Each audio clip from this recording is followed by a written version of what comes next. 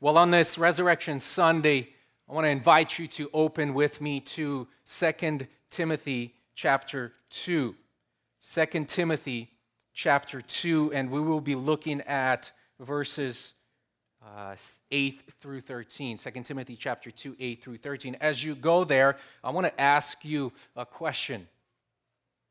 Have you ever invested a lot of time into something, a lot of energy, only to realize at the end that it was a complete waste of time? Maybe, I know that some in our midst, and including myself even, maybe we've spent a few years pursuing a degree that we thought would be worthwhile, only to find out that we can't get a decent job with that degree. Or maybe you spent 3 or 4 years getting some undergraduate studies in order to get into some program, and you can't get into this program anymore. What a waste of time, right? Or so you think. Have you ever put your heart or your soul into something only to find out that no one really cares?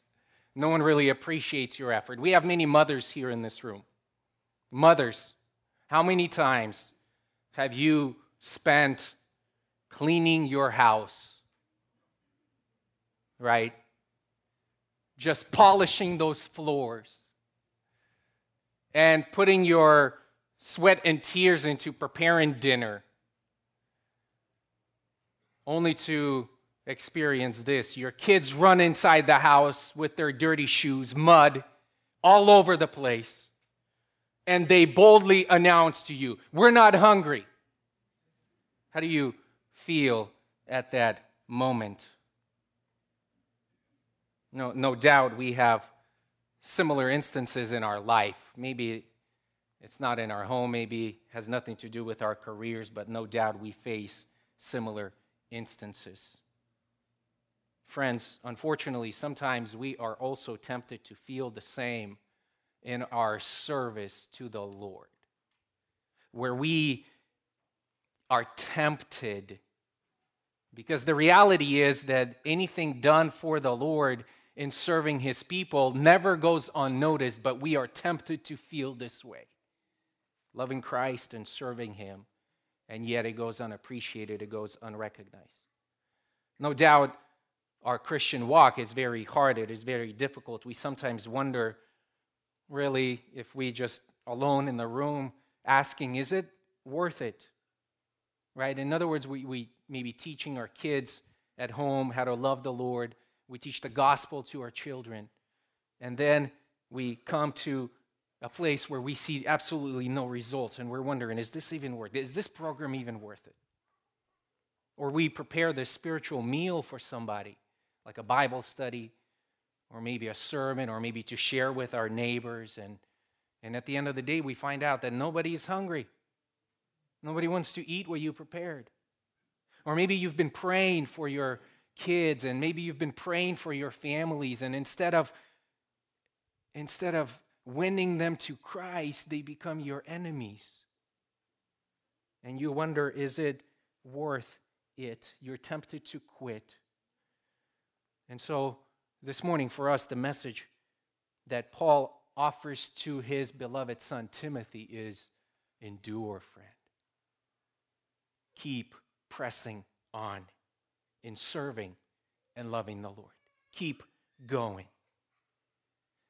2 Timothy is Paul's last letter that he wrote.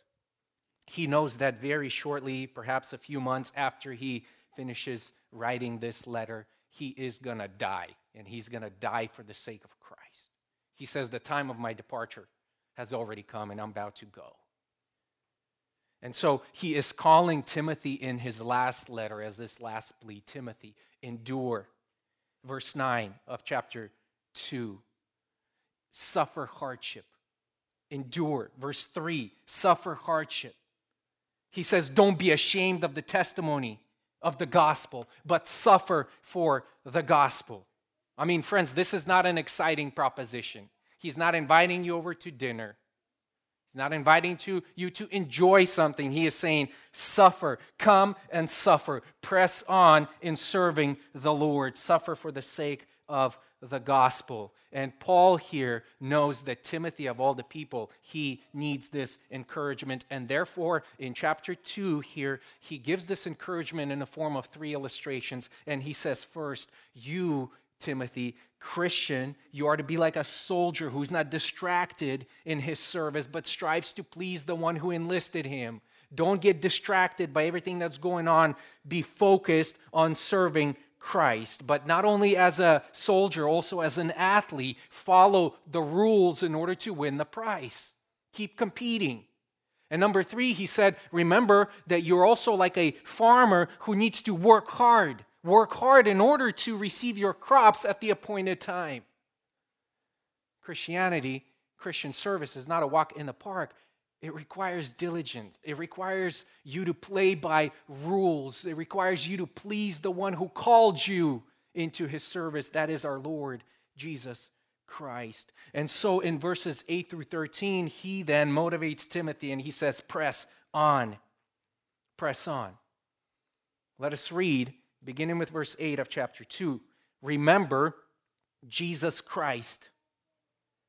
Remember Jesus Christ, risen from the dead, descendant of David according to my gospel, for which I suffer hardship, even to imprisonment as a criminal. But the word of God is not imprisoned.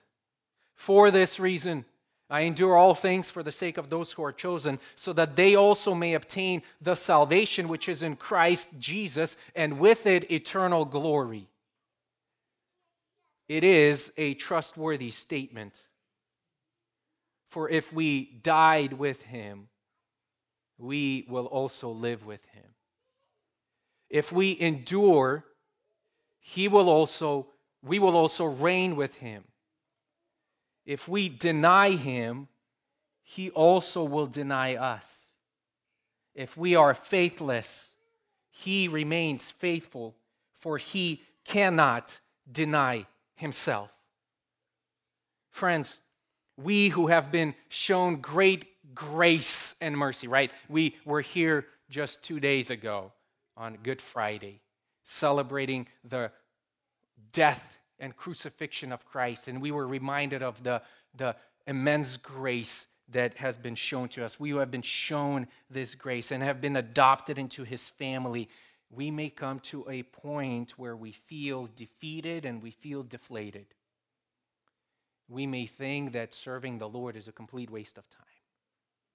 That happens to the best.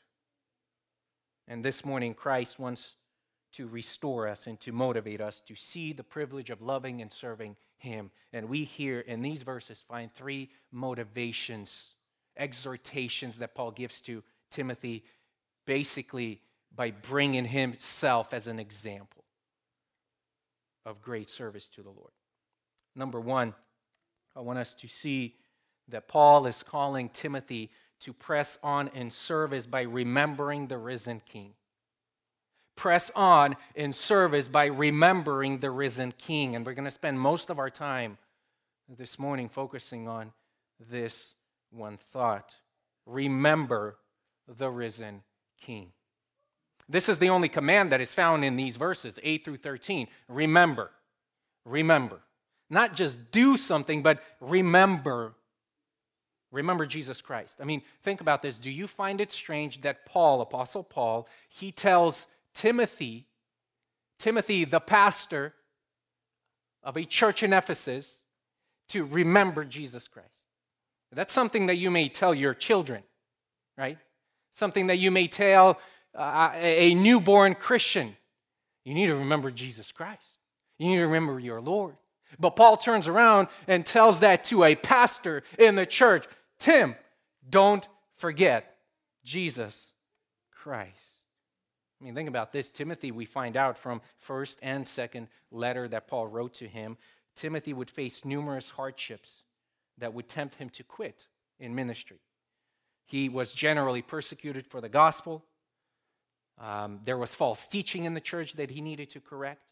We know that Timothy had personal illness, some issues with his stomach perhaps that may have prompted him to say, you know what, maybe I'm not cut out for ministry. This is too hard. I'm just going to I'm just going to do something on the side, right? And so in effect, to encourage his son in the faith and to endure all of these difficulties, whatever trial you're in, Paul tells him, Timothy, the solution to remaining steadfast and to pressing on is to remember the risen Christ. And friends, here notice that he is not calling us to remember specific facts about Jesus Christ. That's not what he's calling us to, right? Just memorize some verses, and if when you go through difficult times, then just make sure that you rehearse those verses. That's really good.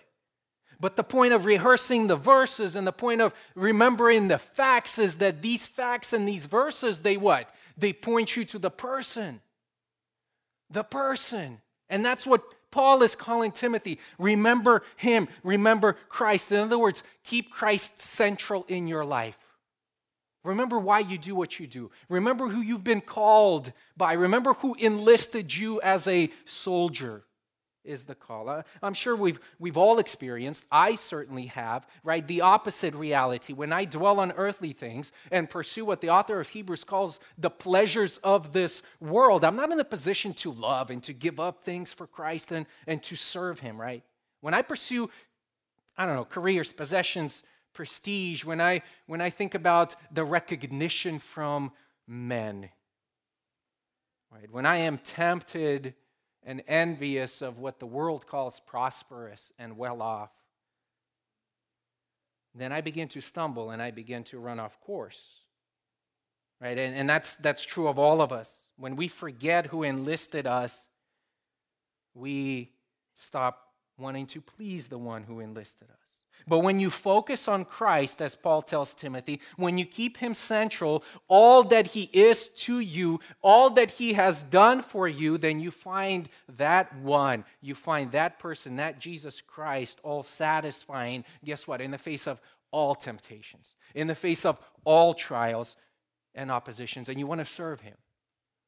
When you're on fire for the Lord, when you're again and again convinced that he bought you, that he rescued you, that you are his, then guess what? You're going to go all out for Jesus Christ. But what specifically does he want Timothy to focus on? There are two things he says in verse 8. Pay attention.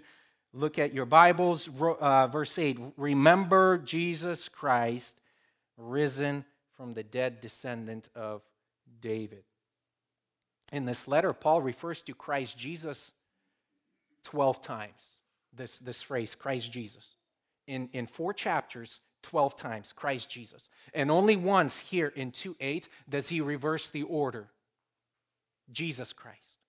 The rest of the instances, it's Christ Jesus. Here it's Jesus Christ. And I don't think it's accidental. Jesus Christ, it corresponds to these two great components of the gospel that he says, according to my gospel. What is the gospel? That Jesus was raised from the dead and that Jesus is the descendant of David.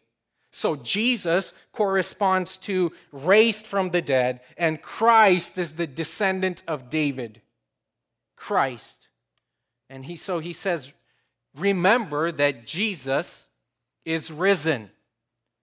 And today, friends, is as good as any day to remember the resurrection of Jesus Christ. I mean, we do this every time, right? But today, we celebrate what society refers to as Easter. We refer to it as the resurrection. And Easter means all things to basically all people. But what do we celebrate every single Sunday, and especially today? What do we celebrate? Who do we celebrate? We celebrate the risen Lord. That's who we celebrate. Notice the command, again, is not to remember the resurrection. Like when we greet one another, when you came into this house, right? You didn't greet one another with saying, happy resurrection. That's not what you said. Well, if you said, that's okay, but let me correct that. The reason why we don't say happy resurrection is because we say Christ is risen, right? We point to the person. That's the person whom we celebrate during this event called resurrection. Jesus is alive.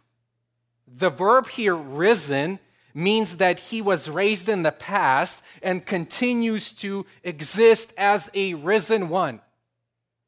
He died and he rose again, and now he continues on forever into eternity as the one who is raised. He is living. Like, here's the picture that he wants you to see. All the rest of the dead stay dead. And Jesus is the only one who came up out of the dead. The rest stayed there. Jesus is now living. And think about this. When Paul wants Timothy to think about Jesus, he doesn't want Timothy here to think and to have this picture of a crucified Jesus, but of a risen Jesus. Glorious in all of his might, conquered death, one who conquered death, one who is victorious. And then he adds the second component is this person, this Christ is risen, and he is the descendant of David. I mean, of all the things Paul could have said, could have put right here to remember about Jesus Christ, he adds this component. Why? Why?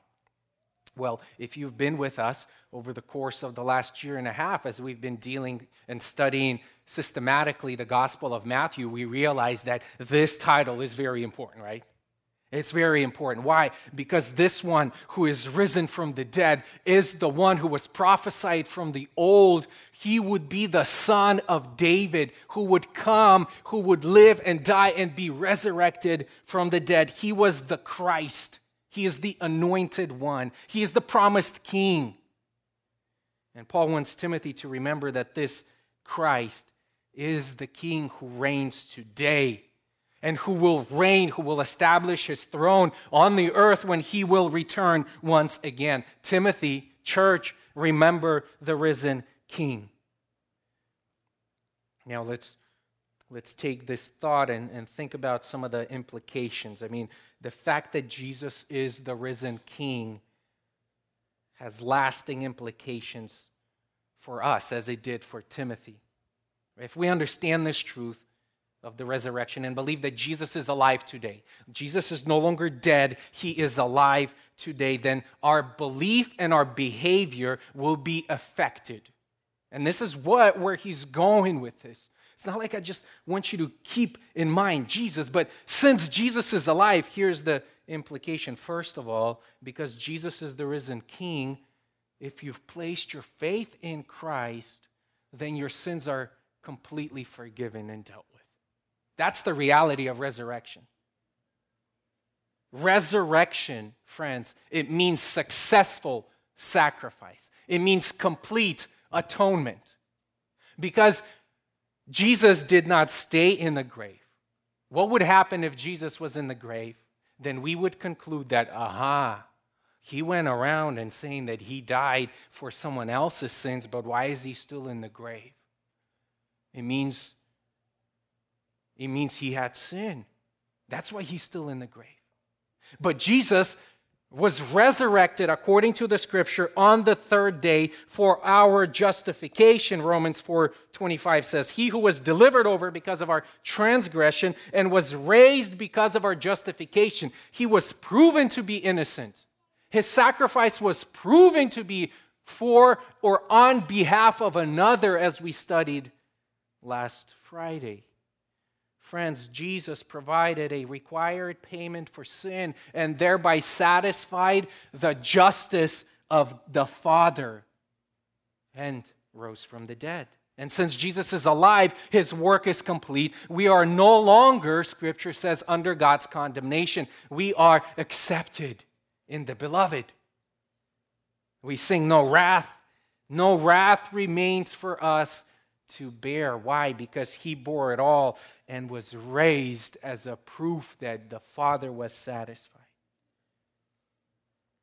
We come here today, gather here on this special Sunday, not because we're required to show up to church in order to please God, appease him, in order to maybe earn some brownie points with him, right? That's not why we're here, is it? No, coming to church is great, and doing good things and charitable deeds is commendable and it is right, Reading your Bible is very necessary. It's important. Serving in various ministries, it's good, right? But we don't do these things in order to feel better about ourselves or in order to somehow add to the sacrifice that Jesus offered to the Father. That's not why we're here. That's not why we serve. That's not why we do these things, even the things that are commanded in Scripture. That is not why. No, we have complete and perfect sacrifice offered on our behalf because Jesus is alive today. We are accepted in Him. There's nothing, absolutely nothing you need to do except believe that He did it all. Now, what's up with everything else? Why are we here? Why do we read Scripture? Why do we work? Why do we obey commands? Why do we do what we do? Friends, our response to this risen Lord is to live for Him. That's why we do what we do. He bought us. And therefore, it's a great motivator for us to go and serve Him because He is alive. We love 1 John 4. Why? Because He first loved us. Because He first loved us. Don't get those two things mixed up. The reason why we love Christ is because He first loved us. And knowing this truth, then we press on. We endure. We suffer hardship for Him. We preach the gospel. We train our kids. We come to church. We read Scripture. Why? Because we have a risen Lord and He lives on. Will you then not devote yourself and speak of this risen Lord to others? Absolutely. Now, second implication is because Jesus is risen King, He has all power and He has all authority. Jesus, friends, single-handedly destroyed death and opened up the way to the Father. He didn't need anyone's help.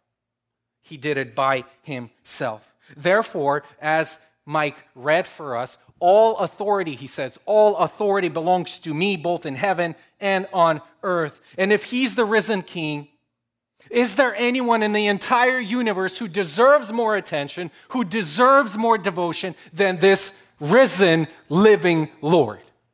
The answer is no. And that's what Paul wants Timothy to know. He deserves your allegiance. Be encouraged, press on in your service to this great King. He enlisted you. Now, third, because Jesus is our risen Lord, why should you worry and fret about what happens to you in this life? Think about this. On the path, right, to the cross, Jesus endured pain and He endured suffering. He ended up dying. That's why He was resurrected. And as our representative, Jesus knows what it's like to suffer in this world. Those of you who came here with burdens, those of you who are suffering, He knows, He can sympathize. It says we have this high priest in heaven, Hebrews 4, who can sympathize with our weaknesses. Man, He knows that we're at times, like Timothy, are very timid. Right? We're not bold. He knows we lack this boldness and confidence to stand for Christ at times. He knows that often we are discouraged, that sometimes we run away from fellowshipping, either in life groups, Bible studies, even church, because we're entertaining certain sins in our lives. And sin always draws you away from fellowship with believers. He is aware of that, and He is able, and He oftentimes always comes to comfort, to bring you back in. When we undergo suffering of any kind, friends, we are walking on a well-worn path. Jesus walked that path, and none of us will suffer as much as Jesus suffered already. None of us will. And that's encouragement for us. Yet when we remember that the risen Lord, right, we are reminded that he is victorious and that he will take us through whatever trials because he triumphed. Jesus Christ is risen. He is the risen King. And so instead of worrying, Paul urges and encourages Timothy because he knows that he is serving this living King. There's another implication here of this truth, that Jesus Christ is the risen King. Because he is the risen King, how we conduct ourselves in this life matters. Think about this. Because Jesus is alive today and he is here among us, how we live our lives matters greatly. Right? What we do today has eternal significance. Look with me at verses 11 through 13. 11 through 13. Since Jesus is alive, he's aware of everything, right? Nothing is hidden from this King. One day we will stand before the Lord. We will give an account. So whether you're a believer in Christ or you still don't believe in Christ, friend, take notice of what he says here in verses 11 through 13. He says this. It is a trustworthy statement. You can take this statement to the bank. For if we died with him, we will also live with him. If we die with Christ, this points to our identification with Christ in his death and resurrection, points to a spiritual reality that Paul speaks of in Romans chapter 6. If we die, this verse doesn't speak of us dying, for Christ in martyrdom, for instance. It represents a spiritual reality of your faith in Christ. Dying to self, dying to your sin, dying to your former manner of life, and being resurrected to live for Christ. Because look what he says. If we died, this past tense here, it refers to that.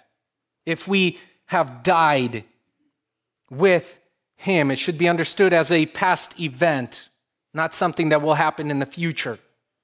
And if it is true of you, then you will live with him. That's a promise. If you are a believer, if you've died with Christ, you will live with him. You live with him today. You have been created new, and you have this hope, the sure hope of being with him forever. And that's confidence for us believers.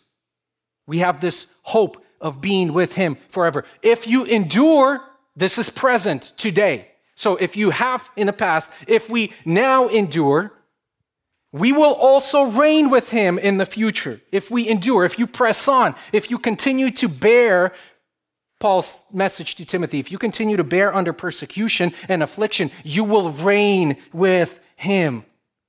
Why reign? Well, because he is the king. Jesus is the king. That's what he says in verse 8.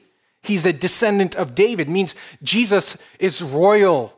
And we who have been rescued from the domain of darkness, we don't come from royal family, yet we're promised that we will reign with Christ if we endure. Those of us, friends, who have died with Christ will continue to endure all the way to the end. And that is the promise of Scripture, even though at times it seems very difficult. How in the world will we ever survive? But through the encouragement of the Word, we will endure. But that's a conditional statement. If you endure, you will reign. If you endure. But there's a warning, friends. Verse 12 at the end, if we deny. What does that mean? Well, if you consider the cause of Christ unworthy, if you consider Christ unworthy of your allegiance and unworthy of your endurance, he will deny you. The message here is if you reject Jesus Christ, you will be rejected. If you abandon the gospel, the good news of salvation, Jesus will in fact return the favor. He will deny you before the Father. We looked at this verse briefly when we studied Matthew chapter 10, right? He who confesses me before men, I will confess them before the Father, Jesus says. But he who denies me before men, I will deny him before the Father. This verse here, verse 12, it doesn't talk about our temporary denials as with Peter, who was ultimately restored. But it speaks of your lifestyle and the general trajectory of your life. Are you denying Christ today? So the question is, do you love Jesus? Do you serve this King? Do you press on in faith when things are difficult? Or maybe Jesus is just absolutely not important to you. He's not on your radar as someone to worship. Maybe you don't care about him at all.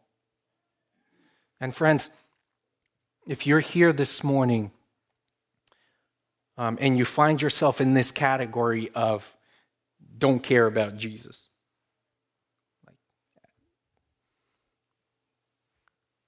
I don't love him, I don't serve him, he's not of interest to me at all. If you're in that category, we are glad that you're here.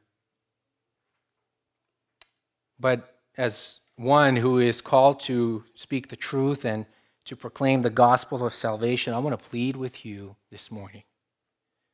The risen Lord is offering salvation to you. He's offering forgiveness of your sins. Jesus is alive, and because Jesus is alive, you can live too. Because without Jesus, you are dead. The encouragement that you need to be hearing is come to him. Come to him because he will not turn away from you if you come to him by faith. If you repent of your sins, the promise of Scripture is, I will forgive you your sins. That's why we're here. It's because we turn to Christ in faith and are forgiven. You can likewise be forgiven and have his perfect righteousness granted to you so that you too can be accepted, not because you're trying to clean up your life. You have this little toothbrush and you're trying to clean up bits and pieces of your life and you're a complete mess, just like the rest of us, right? No, he can wash you with a fire hydrant, give you his own clothes that he earned, and you can be made right with God. There's forgiveness in Christ. This offer goes out to all, but, friend, if you do refuse to surrender to Christ in faith, if you deny him, the absolute reality of the Bible is he will deny you. He will deny you. Just as certain as the promise of forgiveness is to us, to all, so certain is the promise of condemnation to those who do not take him up at that offer. It's certain. He will. Why? Because Jesus is the only mediator between God and men. And if you reject the only mediator, you have no other person to represent you before God. You have no other lawyer to go and present your case because you're guilty and no one will take up your case. Why? Because everybody else, every other lawyer is just as guilty as you. There's only one. There's only one mediator.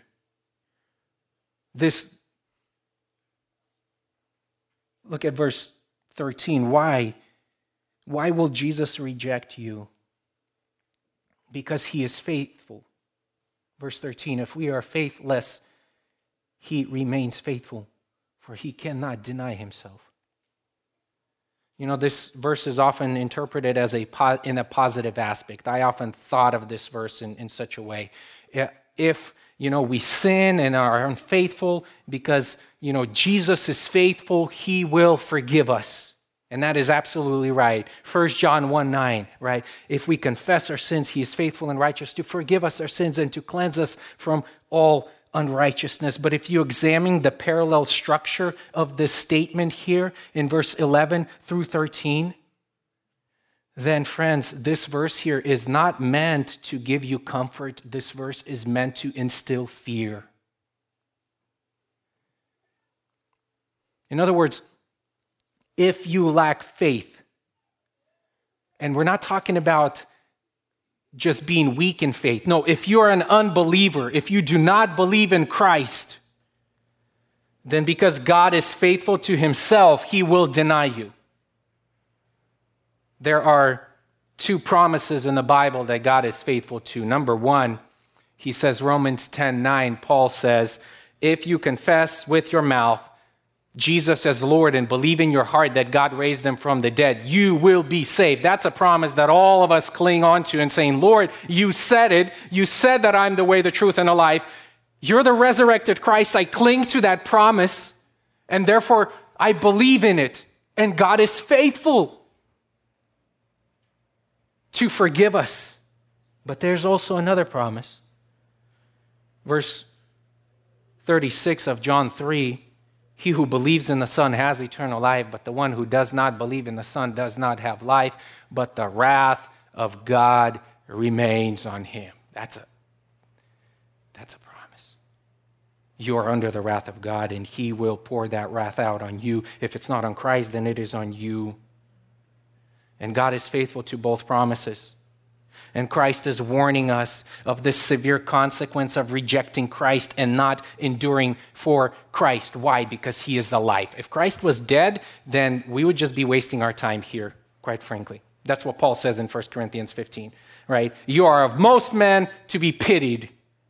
Shame on you, right? We have no hope. But Christ is alive, and therefore those who believe in Christ reign and live with him. But those who don't, oh, there are severe consequences, friends. I want to encourage you to heed the words of Christ. Come to him this morning. He is full of mercy. He's full of grace. He is compassionate Lord. He is the living King, and you can live with him. So, church, see how Paul is encouraging Timothy to keep suffering, to keep enduring, to keep on pressing on in ministry. Why? For the sake of Christ, because Jesus is the risen King. It matters how you conduct yourself. Remember him. Remember that he is alive. Remember that he enlisted you. Remember that he has all authority.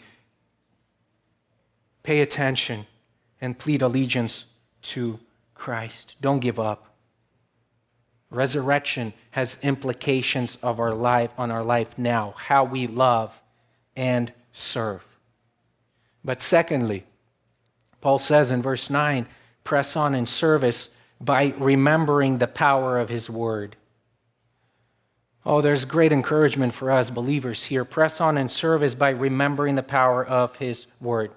Listen, friends, the reality is when we read verse 9, for which I suffered, this gospel that you're supposed to remember, Paul suffered for it even to imprisonment. When you plead allegiance to Jesus Christ, this risen King, you actually may be sent to prison.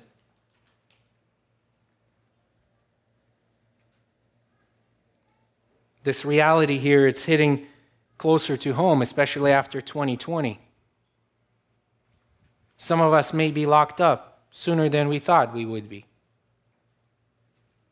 Paul's faithfulness to Christ and his mission resulted in his imprisonment. He could just not stop talking about Jesus Christ. You know, sometimes we read about Paul and we say, you know, Paul was just this superhero, just amazing guy who never lacked boldness. He was always bold for the Lord, right?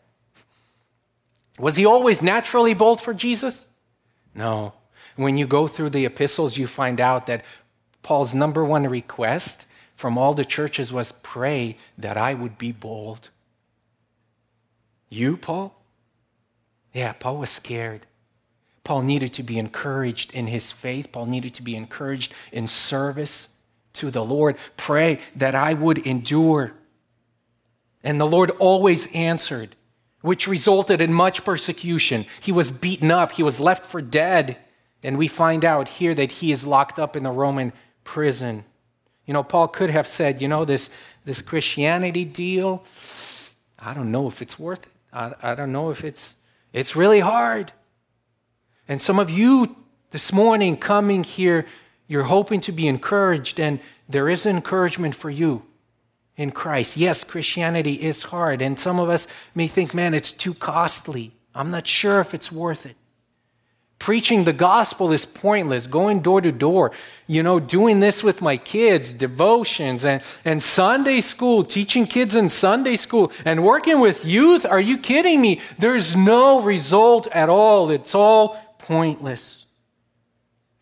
In fact, you may actually suffer the consequences of it all. And that's exactly what Paul says, that I am put in prison as a criminal. I am treated as the one who does evil.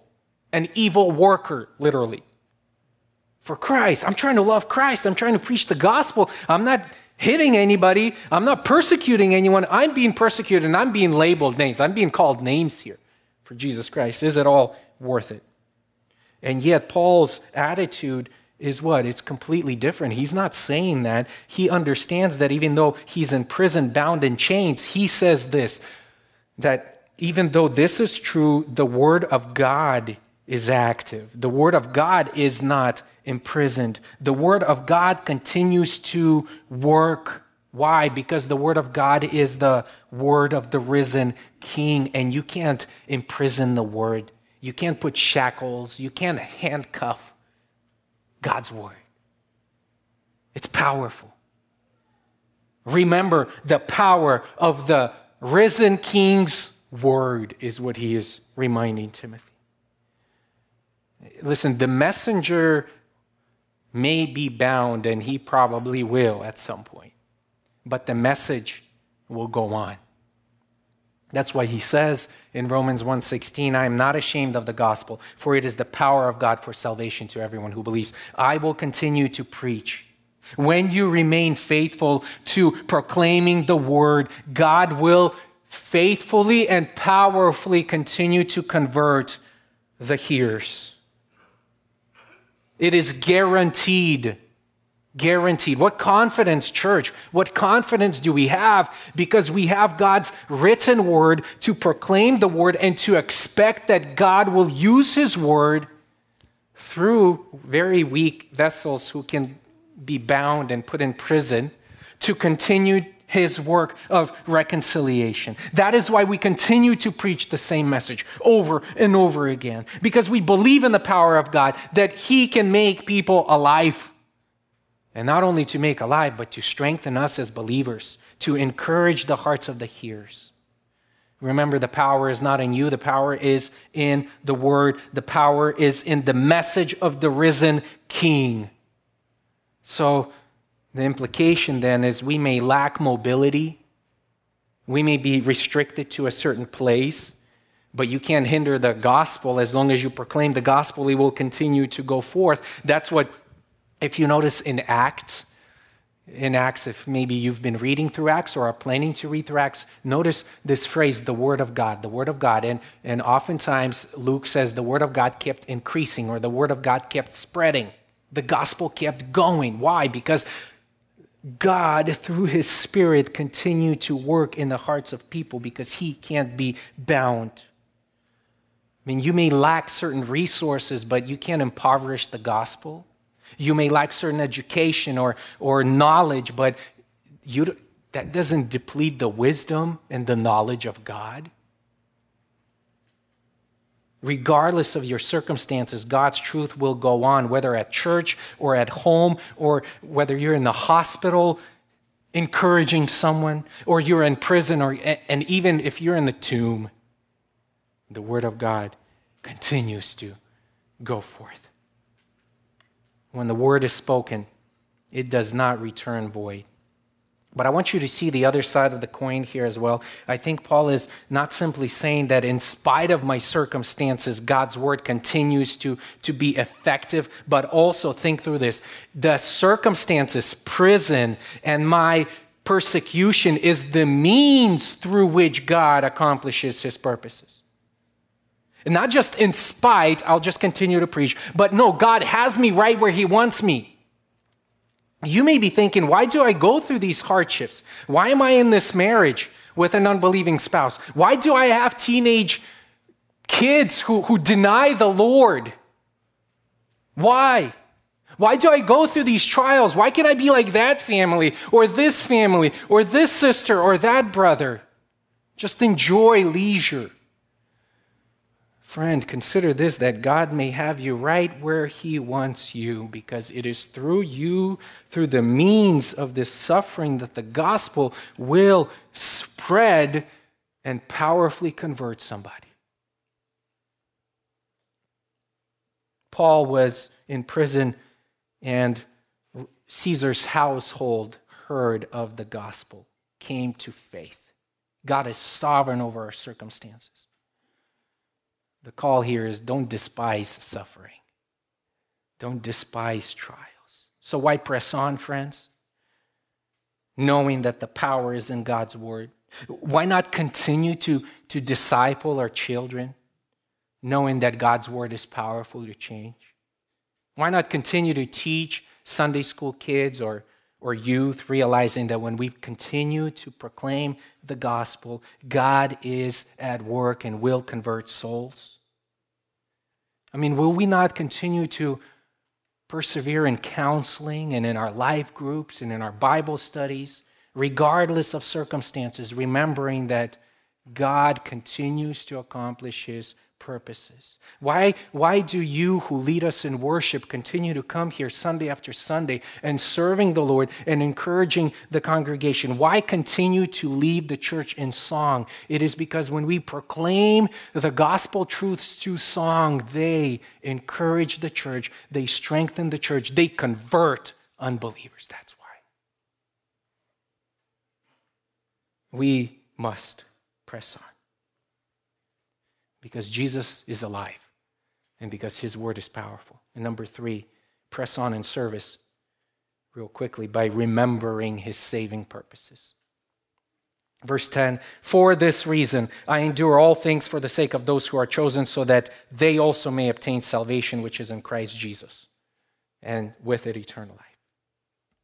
Eternal glory, rather. You know, verse 10 here, it should bring us great comfort and encouragement. Are you encouraged just by reading this verse 10?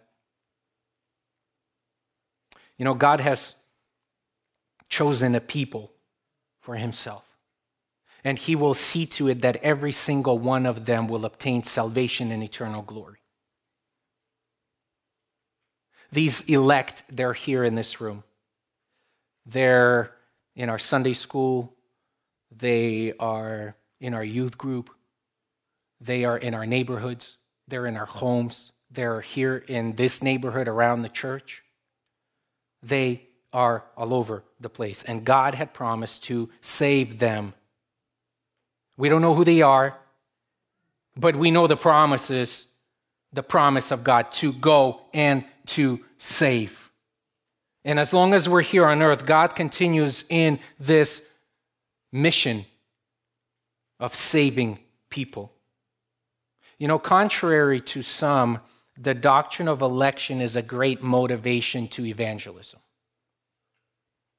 Great motivation to evangelism. Even in the midst of suffering, it's a great motivator. Why? Because as long as you preach unadulterated word of God, gospel, undiluted gospel, he will save people from their sins. You know, we sometimes have this title placed on us, the chosen frozen, or the frozen chosen. That's not who we are. This doctrine here should empower us and encourage on to move for Christ, because God ordained people to be the means through whom the gospel is proclaimed.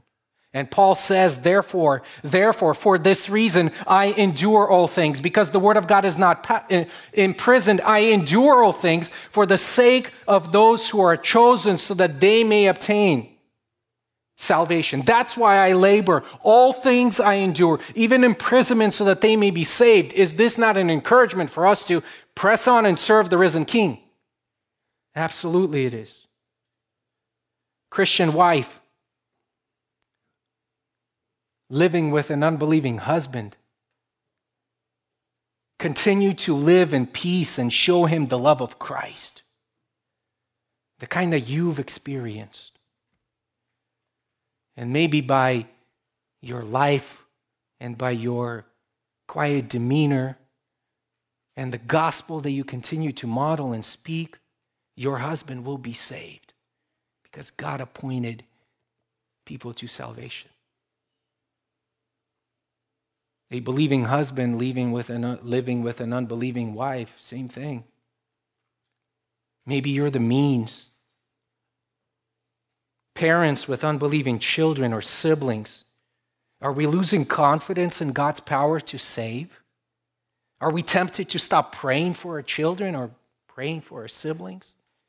Are we tempted to stop sacrificing for them, enduring and serving the Lord by loving them? You who are living with unbearable neighbors, there are some in our midst. You who are serving our youth and see little to no signs of the gospel being received, are you tempted to give up? You who volunteer with our children, and as you run down the stairs here after your Sunday school class, and you're wondering what a complete waste of time that was upstairs. Nobody listened at all. The encouragement here for us is to continue to press on. Why? Because we serve the risen King, and his word is powerful, and he determined to save. He determined to save. Keep going. If he's alive, he will make people alive, and we are alive today. My hope, beloved, is that on this resurrection day, we remember not merely the event of resurrection, but the person. The person. Jesus Christ, the risen King. And as we remember him and the power of his word and his sovereign intention to save, that we would press on to serve him, that we would endure, that we would, if need be, suffer hardship for him and know and be convinced that it is all worth it. Because he suffered and we are included in his royal family, and we will one day reign with him. To him, church, be the glory alone. Father, we thank you and we praise you for your sovereign and saving promises. You have a people and you will save them. And you determined that we, these very weak vessels, would be the instruments through whom the gospel would be proclaimed to them. And so we pray, would you bless us and grant us endurance? May the image of risen King, our Lord Jesus Christ, be forever ingrained in on our eyeballs, so that we would suffer for him, we would live for him, because it's all worth it. It is all worth it. We don't get saved because we suffer for you and endure, but we suffer for you and endure because we're saved and we love you. Help us to keep these things in perspective. We pray and ask in Jesus' name, amen.